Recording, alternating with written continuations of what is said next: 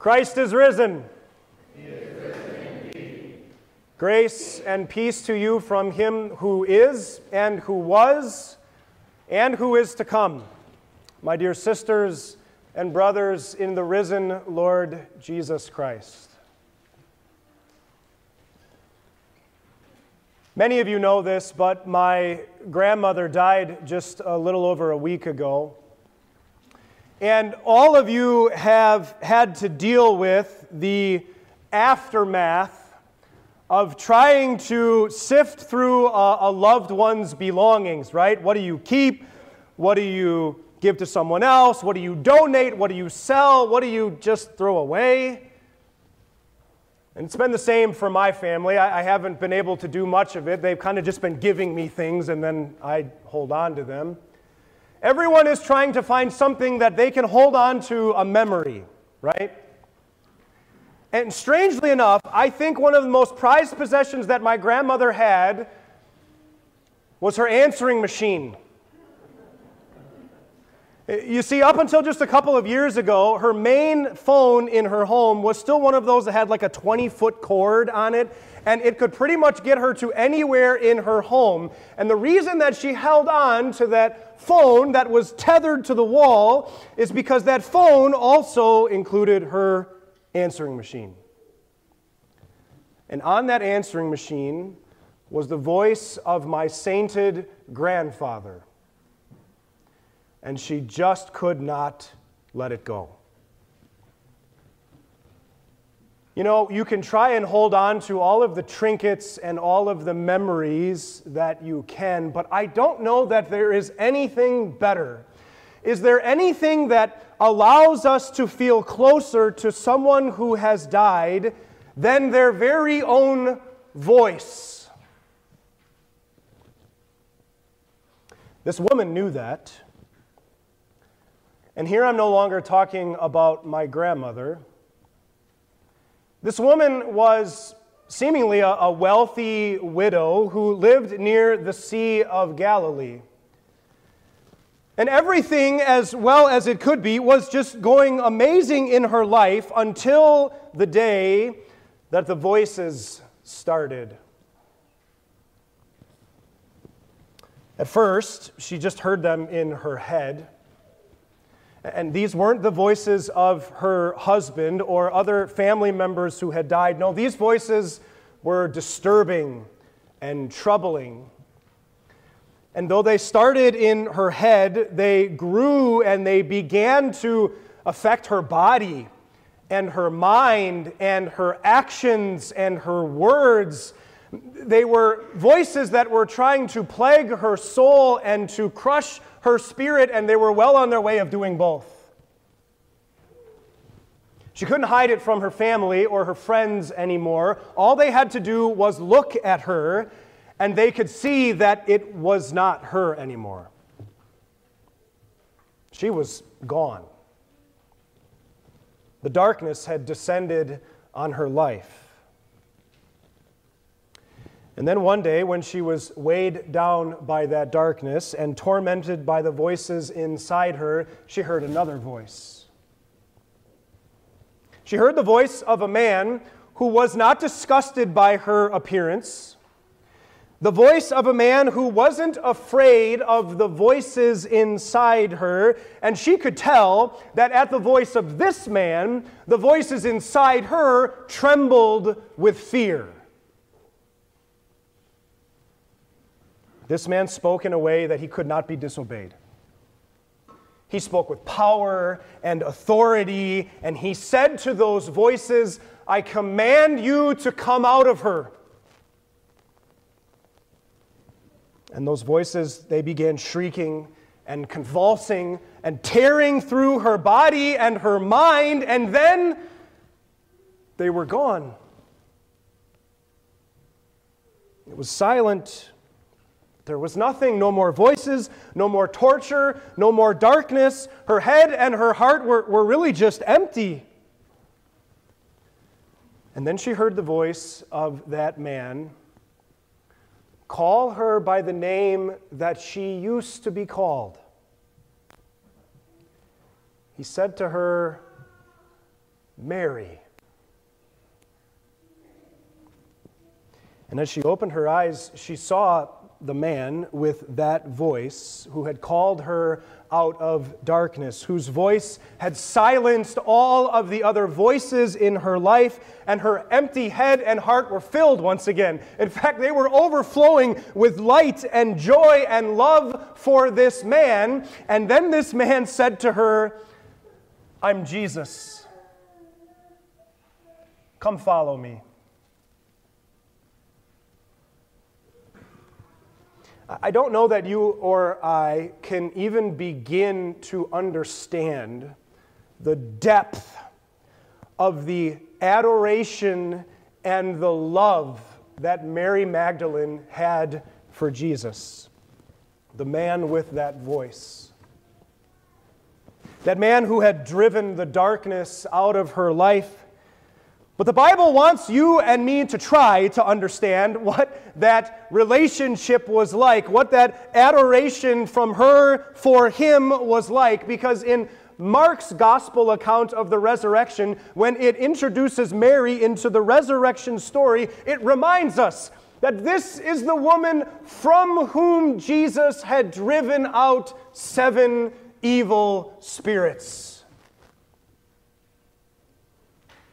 And so, it shouldn't be surprising that Mary, after that day, began to follow Jesus everywhere. Jesus preached throughout all of Israel, from top to bottom and east to west. He covered it all, and she followed him every step of the way. She was there to listen to that voice preach again and again. She was there to listen and to hear the promises that he was making to her and to everyone else, and she believed all of them.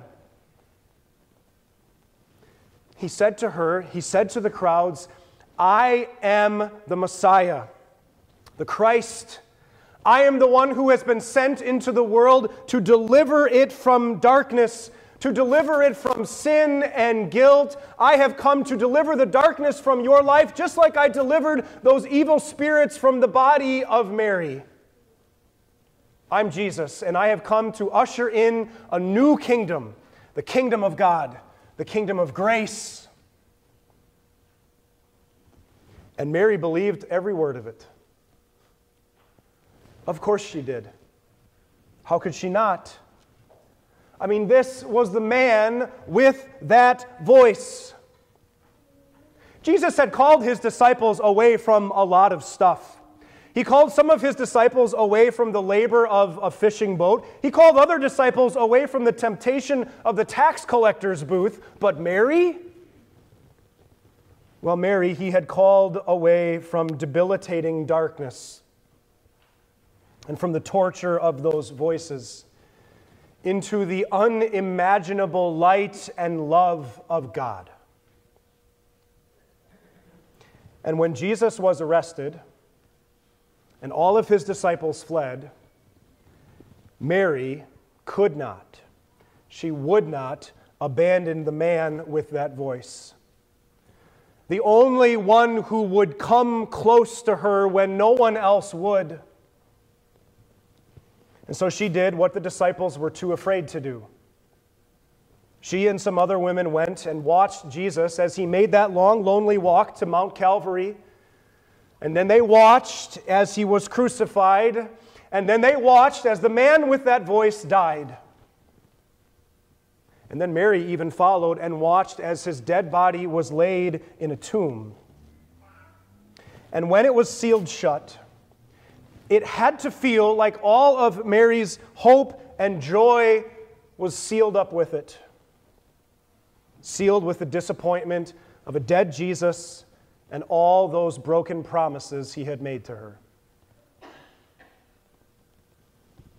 3 days later, when those same women were making their way to the tomb that Sunday morning, you can understand then why they were going with such heavy hearts. They were going to anoint the dead body of their teacher, their friend, their Lord. But when they got to the tomb, something was very wrong. Mary saw that the tomb was open and that the body was gone. And so she left immediately. She ran and raced and got Peter and John and told them what she saw, and Peter and John took off. And by the time Mary got back to the tomb, Peter and John had already left, and there she is all alone. Alone without that voice. And now she doesn't even have his body. No closure, no comfort. The voice that had made to her the greatest promises she had ever heard in her life was all alone. She was weeping and she was wondering, what will it mean for her life now that the man with that voice is gone?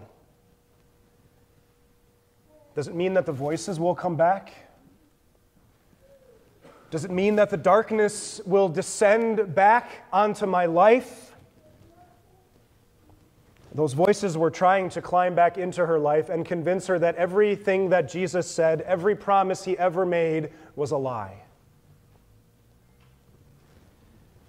And as she was crying, a man came up behind her, and as she turned around and looked at him, she made the most logical conclusion. She assumed that this man was the gardener, and so she said to the gardener, "Sir, if you've taken his body away, please tell me where it is so that I can get it, so that I can finish what I came to do, and so that I can go back to weeping over all of these broken promises." And then that man spoke. And she froze because she knew that voice. That was the voice of the man who pierced through her grief and her gloom, and he said again that word, Mary. Jesus was alive, back from the darkness, back from the dead, and it felt like he had come back just for her.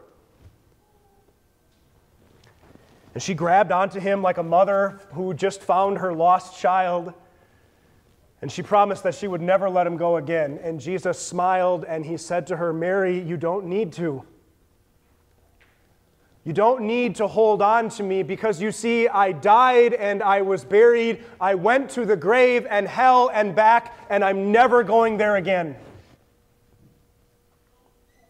Go and tell my brothers that I have risen and everything has changed."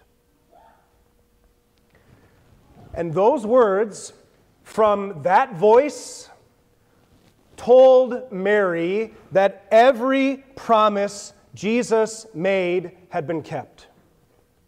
Remember who Jesus is talking about when he says, "Go and tell my brothers." He's saying, "Go and tell my disciples."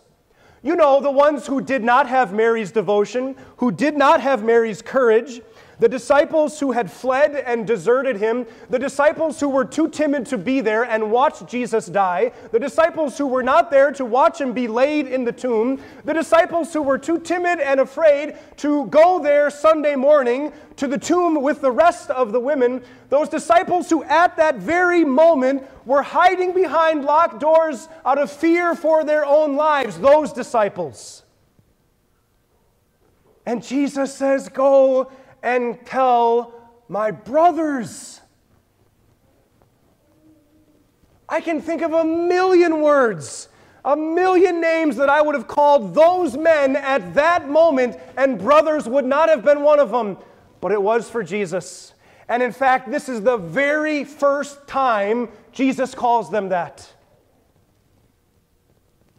Jesus says, "Mary, go and tell my brothers that my resurrection means that I have forgiven their doubts, I have taken away their fears, and I have freed their guilty consciences." Jesus was alive, and he wanted his brothers to know that.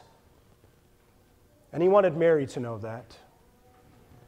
And he wants you to know that. You see, that's what the voice of Jesus does. That's why you're here today. To hear the voice for yourself. Friends, you're here today because one way or another you heard the voice of that man and you have followed him. Or, at the very least, you're here today to give him another listen. Maybe the first time you heard that voice is when your parents brought you to the baptismal font. Or the first time you heard it was when a friend invited you to church. Or maybe it was today because you heard that voice on a postcard that we mailed out to you. Either way, you heard his voice and you came. You came to hear this man who lived and died and lives again and did it all for you. And yet, just as it was with Mary, there are times when we struggle to believe some of the promises that Jesus makes. When we look out at the world and everything that's happening in it, or even just peering into our own homes, it feels like Jesus is sealed in his tomb somewhere because nothing seems right. And then you start hearing the countless other voices in this world trying to convince you that all of those promises that Jesus makes to you, that they are broken and outdated and unimportant. And those voices then, they make promises to you too. They tell you that, you know what, if you just get out of your marriage, your life will be so much better. They tell you that if you can just get your kids into the right school, eventually they'll turn out. They tell you if you can just make it to that next promotion, you finally will be satisfied and feel like you have accomplished something. That if you just follow your heart, finally you'll be happy. Friends, there are a lot of voices in this life and they make you a lot of promises. But here's the thing you need to remember. They don't keep any of them. And you'll wake up one day, and when your life has come unraveled, you will realize that you are no more happy, you are no more at peace that you were before the third car, or the bigger house, or the better job, or the second spouse. It's so easy to listen to all the wrong voices. But you see, Easter means the end of all those voices. Not that they stop speaking to you, but Easter means that you don't have to listen to them any longer. It means that every promise Jesus makes, he keeps. Jesus promises you forgiveness. He promises you freedom from your guilt and your anxiety. He promises you peace with God because he makes you holy and righteous to stand before him. He promises you hope for your future and a life that isn't numbered in months or years, but in eternity. Jesus promises you that your life is not all about you. Jesus promises you that your life is not all about your kids or about your retirement. It's not about the right subdivisions or the right school district. It's not about the right career choice or even your happiness. Jesus says your life is all about what I have done to give you life.